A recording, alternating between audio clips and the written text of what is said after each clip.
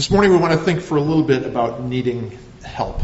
And we start with this drawing from Karen of somebody who's caught at the bottom in a tough spot, a place that is not life-giving, that is very challenging. And as we do, I would love to get some input from you. Here's my first question is, when do people need help? Or what are the ways in which people might need help? So online, you're welcome to chat or unmute and join us. And it's thanks for putting your names, multiple names of people who are together. That helps as well to just remember your presence, and thankful for that. So what are ways, either from folks online or in the room, what are ways, when do people need help? What are some things people need help with?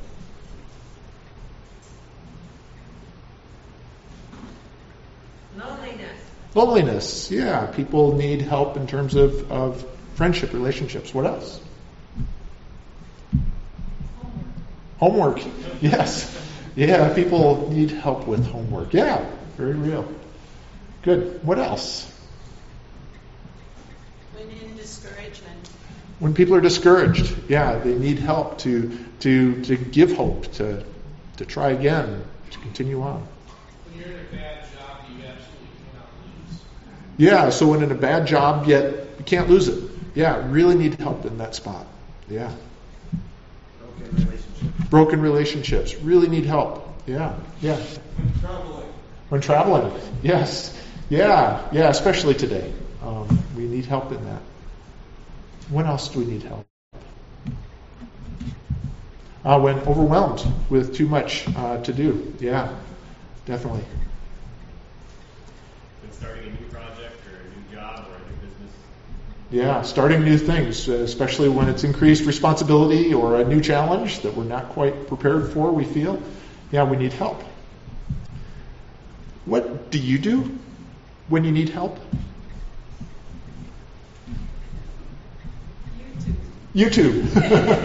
Yeah, YouTube is so amazing. I was looking at it yesterday trying to fix a truck. Truck's not fixed, by the way, but call Tito. Yeah, find the person who knows. Find the person who knows and ask. Yeah. What else do you do when you need help?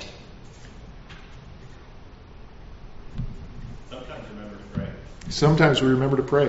Yeah, good. We whine a lot. Sometimes we whine, right? Instead of praying, we whine, we complain. Yeah. Or if anybody else is tempted to just give up and say it's just not going to work. Sometimes I get angry at people. I need help, but I get angry at other people. Go figure. I think somehow it must be their fault that I need help. Right? Yeah. I want to think a bit about when we need help, and especially in what matters most to us. Who can actually help us, and will they help us? One of the things that I've said, it's been helpful for me to walk to pray, and memorizing Scripture has been helpful for me in that. And so a while ago, looking at Psalm 5, and I love how Psalm 5 begins. The psalmist says, "Listen to my words, Lord. Consider my lament. Hear my cry for help." So Daniel, what you said, this is what I should do. This is what we should do. And I'd like to do that right now. And so I'm guessing that there's a whole bunch of us today who need help. Not in in the simplistic things. I got something in the truck that doesn't work, and it's good to pray about that. But also about the things that we wonder if there is any hope for it. And in addition to us, we all have people we love and care for who are in that place. And so I want to pray that God would hear our cry for help and that He would act. So let's pray. Our Father in heaven, we are thankful that You tell us it's good to pray. And when we pray, among the things we're to do is to cry for help. And so we ask that You would hear our cry for help today. And just as an invitation for us, I give a moment of silence for you to fill in the blank. God, today, please help me in this area. Go ahead and pray in silence to Him.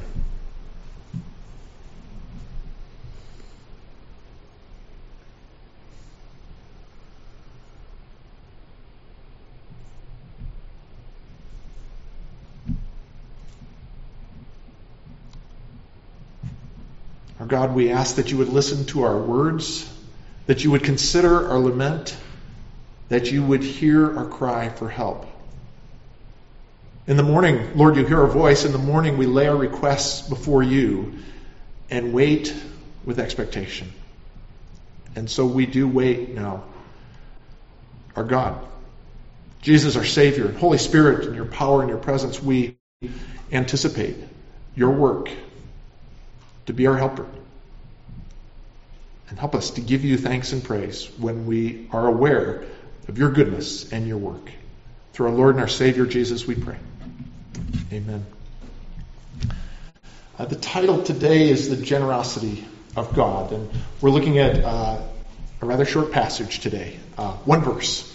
In 2 Corinthians 8. I'll have it on the screen. I encourage you to have it in front of you as well. But let me say a word why we're here. One of the things that's been helpful for me is just to play with different ways to organize the gospel, the good news. And this is one that's been helpful to me that is behind the scenes when we celebrate communion or the Lord's Supper. What we do is each time we celebrate communion, we take a different one of these cells to look at, a different part of the table. And so it's God and humanity, and we start with creation. And we have a holy God who made a good world. And twice a year, this is what we celebrate, a holy God. The sad thing is with humanity is that we turned our own way. The Bible talks about this as sin. That he says, here's the path, walk in it. And we decide there's another way that we think is better. And this spoiled this good creation. And so this leads to redemption. And when we come back to God's side of the table, Jesus died for us. The Bible calls this grace. That he came as a way to redeem, to restore what is broken. And our response to that is faith. Is to trust in this work and to trust him. And then as we do that, God is at work in a new creation, a recreation, a restoration. And God says he's at work making all things new. And so the human response to that is to join in the mission of God. Today, we look at the cell that focuses on the grace of God, the work of God in the death of Jesus. So this led to looking at this powerful verse in the middle of 2 Corinthians. Let me just say a word about the book. This is a letter that responds to a claim that Paul suffered too much to be much help. That he must not be a good spirit-filled apostle if he suffers a lot, if he struggles. That must not be, he must not be a good person to follow. And so he responds to this. And so in the first 7 chapters, he defends his role in his ministry as an apostle, saying suffering is actually an essential part of his journey as an apostle, as one who follows Jesus. In the next 2 chapters, he talks about this collection among the Gentile Christians for the poor Jewish Christians in Jerusalem. Jerusalem was a hard place to live anyway, and all these people had relocated it seems there are many of them with the start of Christianity. They came and experienced God's work and the Holy Spirit, and so they stayed, but they don't have the connections that they would have had elsewhere. Many challenges, and so Paul gathered money from these churches all around, primarily non-Jewish churches, to bring back to the Jewish church in Jerusalem. And then the last chapters, Paul appealed to the people who were rejecting his authority to understand and to follow what he was teaching. So today, we look at these 2 chapters. Paul raises this question and responds to it of why should a Christian be generous? Why is it that people ought to be generous with others? And Paul said, well, let's look at Jesus. And so here it is. This is the theological foundation he gives for being generous.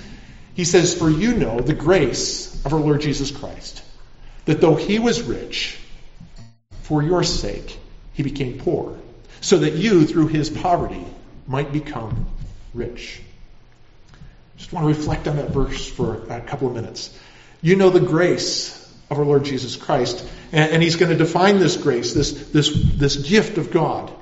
And he says, here's the grace of the Lord Jesus Christ, that he was rich, yet he became poor. Jesus Christ, the Son of God, who was rich, became poor, he said, so that through his poverty, you might become rich. So I just want to think about that for a minute. First of all, about how Jesus moved from riches to poverty. So I confess sometimes I think of the richest people in the world, and you think they could give a whole bunch of money away and they would even never know that it was gone.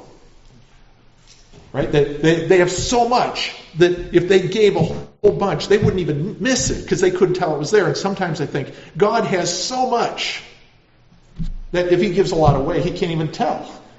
Because he has so much, right? He's got unlimited resources. So what matter is it if he gives a bunch away? But we're told that Jesus actually went into poverty. So what does that mean? Well, here's just a few of Christ's riches replaced with poverty. That Jesus Christ, the Son of God, lived in overwhelming beauty. I love this description from Psalm 27. One thing I asked of the Lord, to gaze on the beauty of the Lord. He said, this is what I would love to do, is just to spend time looking at how amazing God is. Right? And years ago, as a family, we had a chance, I taught some in Switzerland. And when you first get there, it's just like, wow, these mountains are just unbelievable in their beauty, and we're taking pictures every direction. We go for a drive, and stop, let's take a picture there, and it was just so beautiful. After we'd been there about 3 weeks, it's just like, enough with the beauty. It's so tiring but this isn't the way God is, right? The psalmist says, I wish I could just stop and look and see the beauty of God. And this was the Son of God. And yet, we read that when he came to be our rescuer, he had no beauty, had no majesty to attract us to him, nothing in his appearance that we should desire him. He set aside this beauty, and we're told in his human form, nothing special, nothing to say, wow. He went from this overwhelming beauty that just caused people to stop and say, he is amazing, to be one that people looked and said, yeah, whatever, there's not much there. Jesus, as the Son of God, had all-surpassing glory. This description of Jesus, that this idea, to him who sits on the throne and to the Lamb be praise and honor and glory and power forever and ever. The Son of God had all-surpassing glory. When Jesus came, as a human being, we're told that he was in the world, and though the world was made through him, the world did not recognize him.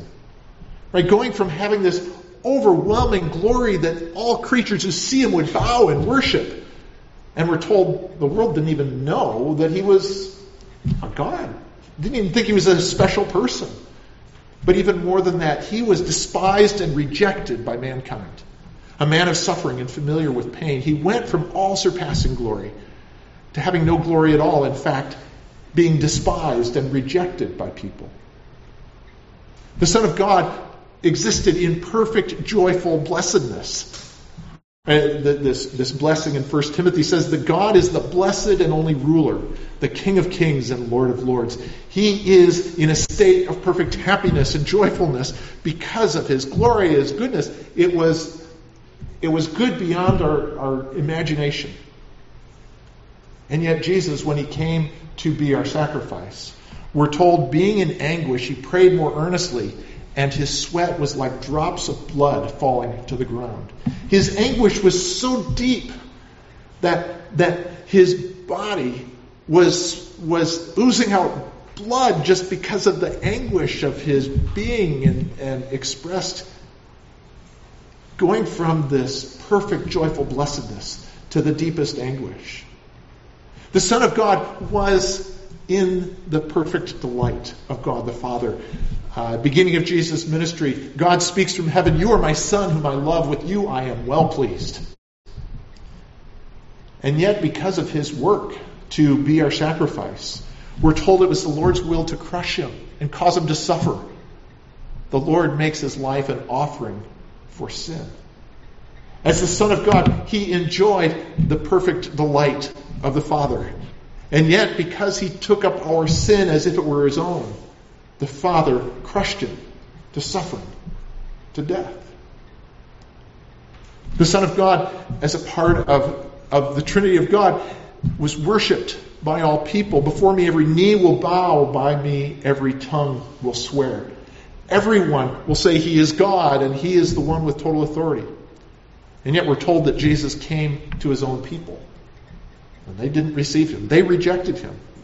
Right? Rejected by his own people.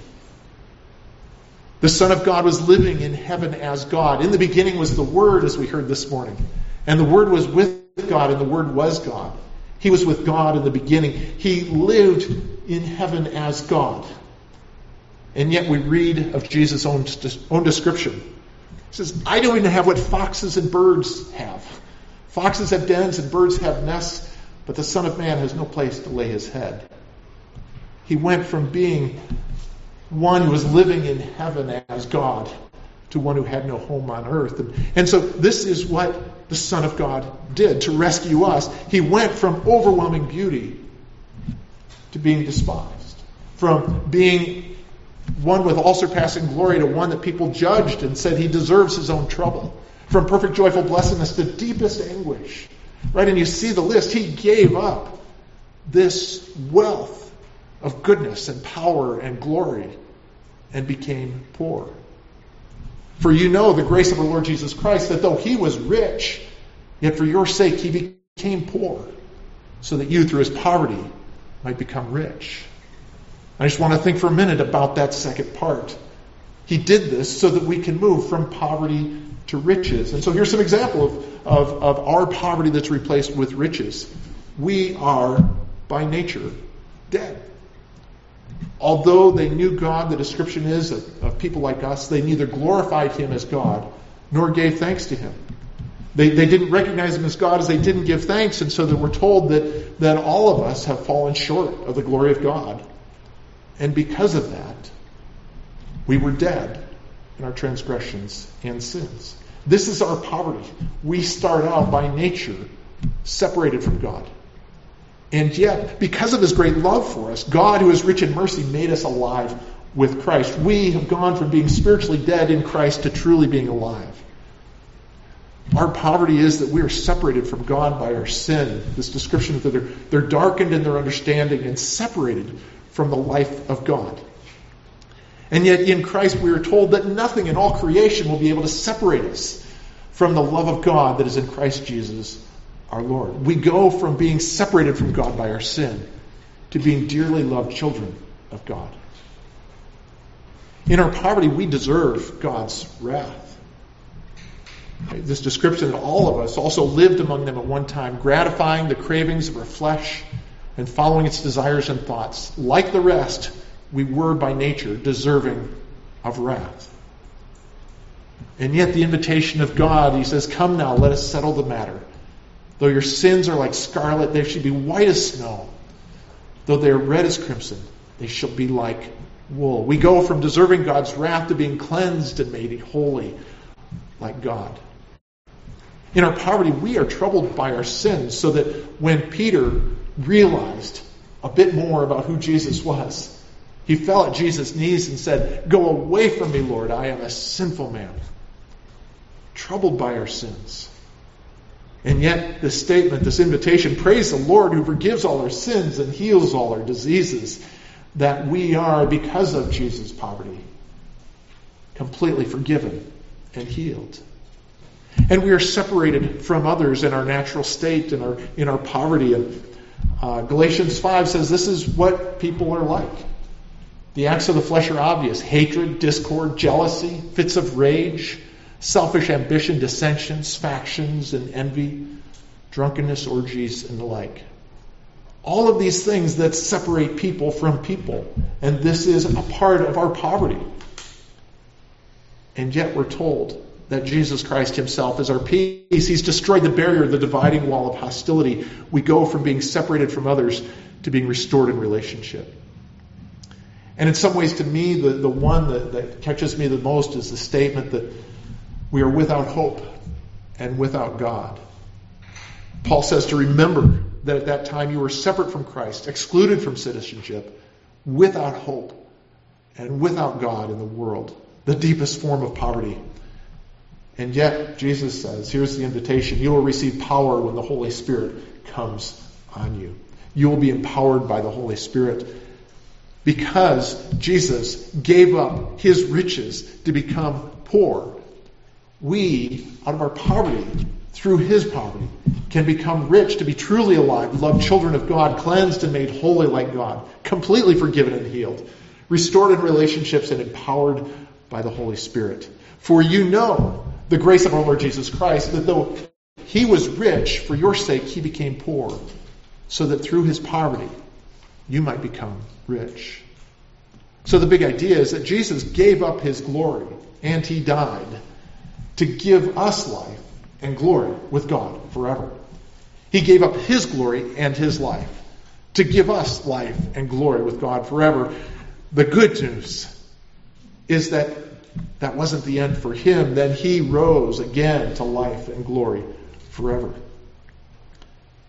This is the good news, this great exchange of the one who had all the wealth he could imagine, that we can imagine, and more. And he gave it up that we could go from our poverty to wealth, to riches that he gives. And so in this we see that sacrificial generosity is the heart of God and at the heart of the gospel. So we return to the drawing. Sometimes, like in this drawing, we find ourselves in trouble. We find ourselves struggling to make sense of the world, to make sense of our lives, struggling to find a way through. And in some ways, the Bible doesn't offer the encouragement I'd like to start with. I'd like it to start with the encouragement that says, but it's not actually your fault, so we'll take care of it. Hang in there. Actually, the Bible says that like the rest, we were by nature deserving of wrath. We deserve the trouble that we have. So now we have an addition. I don't know if you can see the addition to this drawing. We have somebody coming with a ladder. And it's actually very kind when somebody offers us a ladder. But the reality is that there is no ladder long enough or strong enough to get to God. Well, and even if there were, I could never climb it. The ladder doesn't work. It's never sufficient. And so here it is, a drawing that kind of expresses this idea of what Jesus has done. That he stepped onto this pulley, and the way that he raises somebody up from the depths is he exchanged places. That he goes down so that they can come up. And if somebody does this for us, they say, I will come and exchange places with you. It's an overwhelming thing. It's an overwhelming offer to think somebody would do that. They say, I'll take your spot in trouble, and you take my spot on the outside. I'll exchange. But we see the statement from Isaiah, he was pierced for our transgressions. He was crushed for our iniquities. The punishment that brought us peace was on him, and by his wounds we are healed. Jesus said, greater love has no one than this, to lay down one's life for one's friends. And he says to us who don't deserve it, you are my friends. I've laid down my life for you. When God saw the trouble of humanity, he didn't say, here's a ladder, start climbing. He said it'll never work that way. He said, here's my son who will exchange places with you. See, Jesus gave up his glory and he died to give us life and glory with God forever. Then he rose again to life and glory forever. And we see in this that the sacrificial generosity is at the heart of God. This is who God is. This is what he is like. It's at the heart of the gospel. So application of this in two parts. Very simple. One is rejoice in Christ's sacrifice that gives us life. Right? This amazing statement, but God demonstrates his own love for us in this. While we were still sinners, Christ died for us. He said, let me exchange places for you. I will descend into the pit so that you can be brought out. And because of this work of Jesus, we're told that this is the only solution. Salvation is found in no one else. For there is no other name under heaven given to mankind by which we must be saved.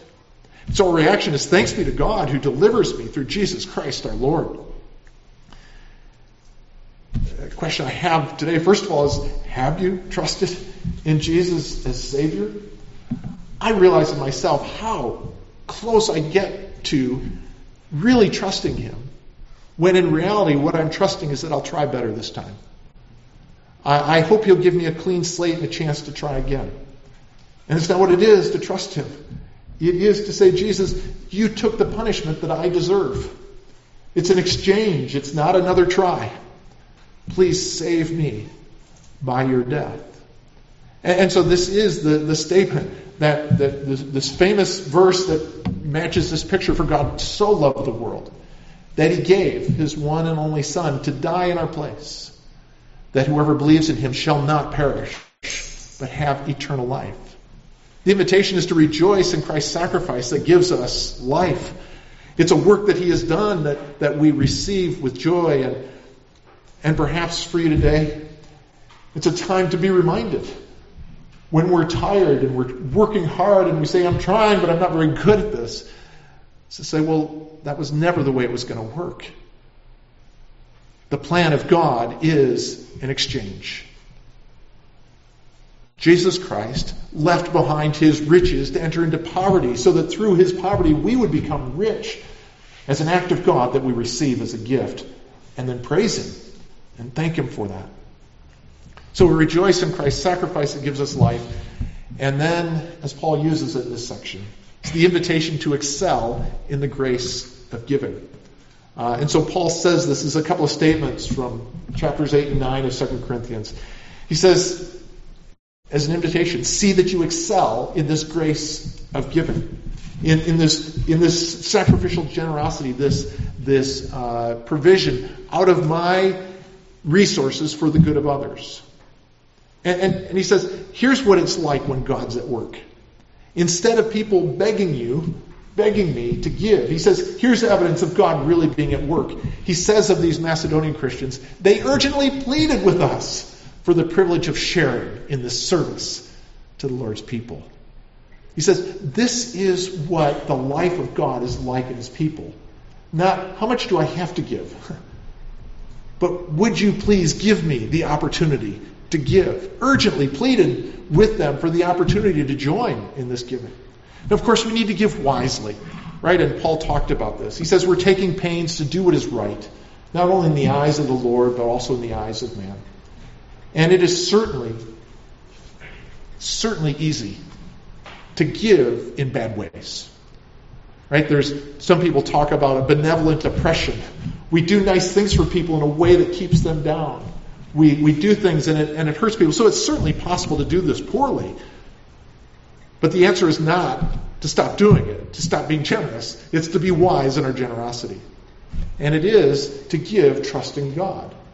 And Paul makes a statement, God is able to bless you abundantly.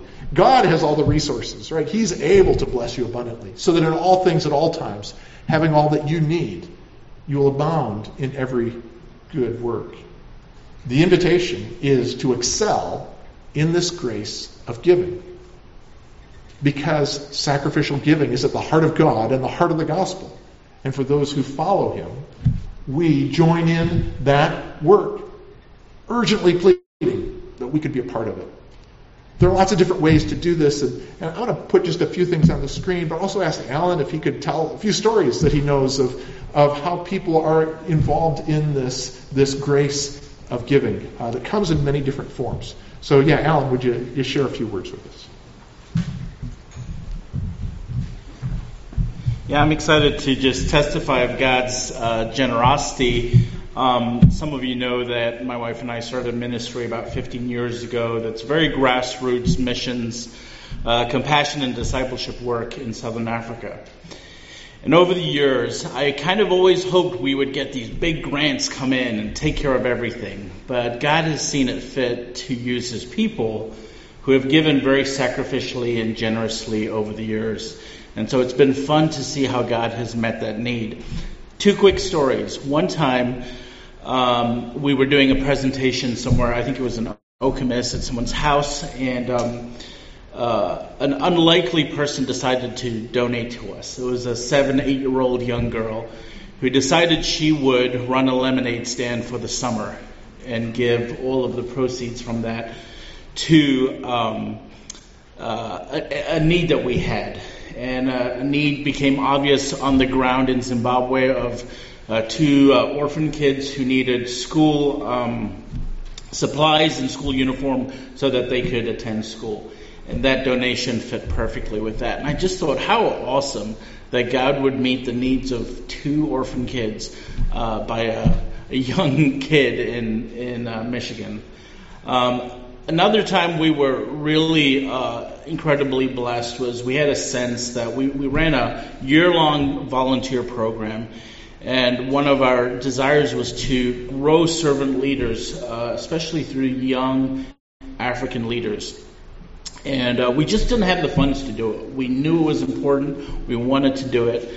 And a church in North Carolina, I remember them saying, hey, we've heard about this. We really want to give to this. We don't have much, but we want to give. And they gave to supporting our first 3 African interns for a year. And they thought, I just remember them thinking, this is so insignificant. But it was so important. And 2 of those interns have gone on to start their own grassroots ministries in Africa.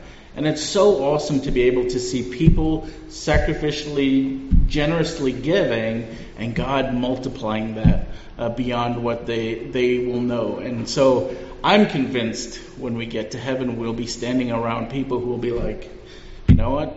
You guys gave, you did this, and God used it and multiplied it. So praise God.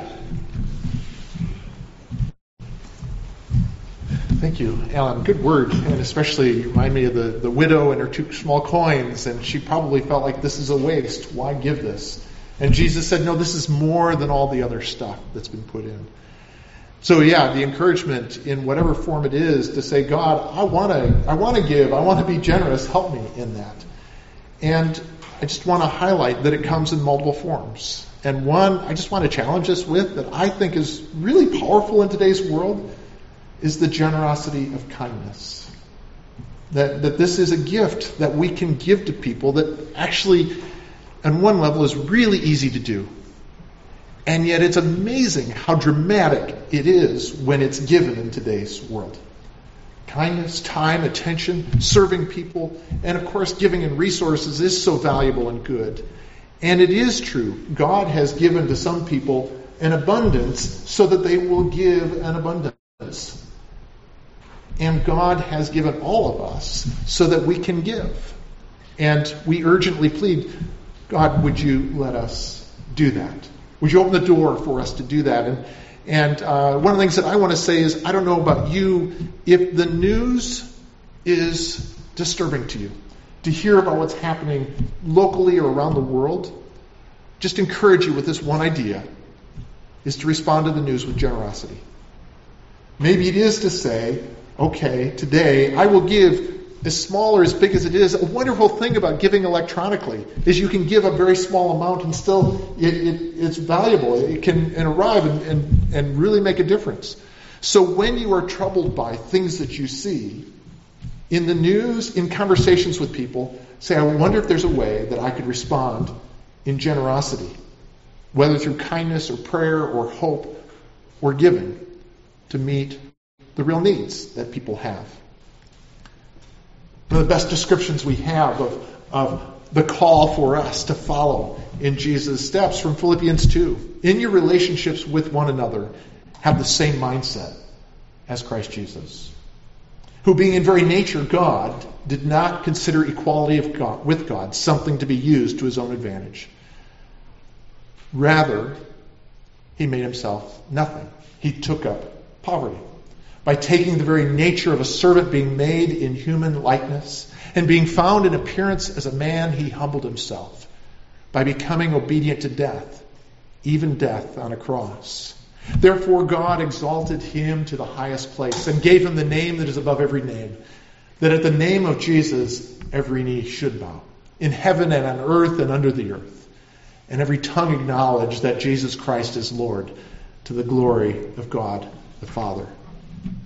The story of the Son of God is one who went from riches, from glory, from joy and honor in the presence of his Father, into poverty, to set aside all that, to suffer and to die for us, to be raised again to the position of glory.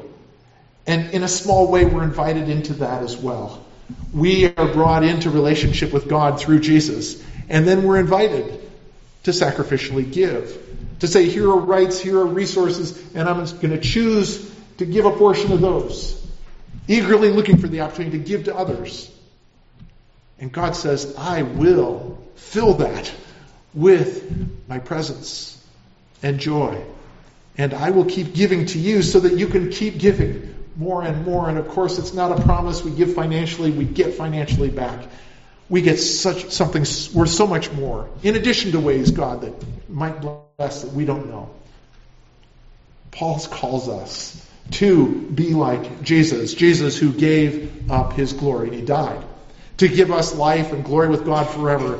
And then Jesus rose again to glory and life forever. The sacrificial generosity is at the heart of God and the gospel. So I go back to the original question.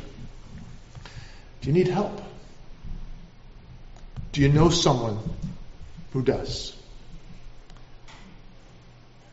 Clearly the invitation is to look to the cross.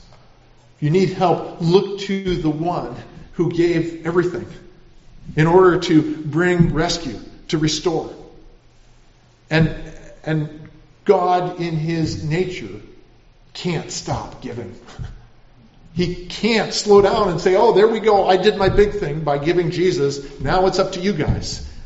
We're told, how can he stop giving if he's already done this? Look to the cross.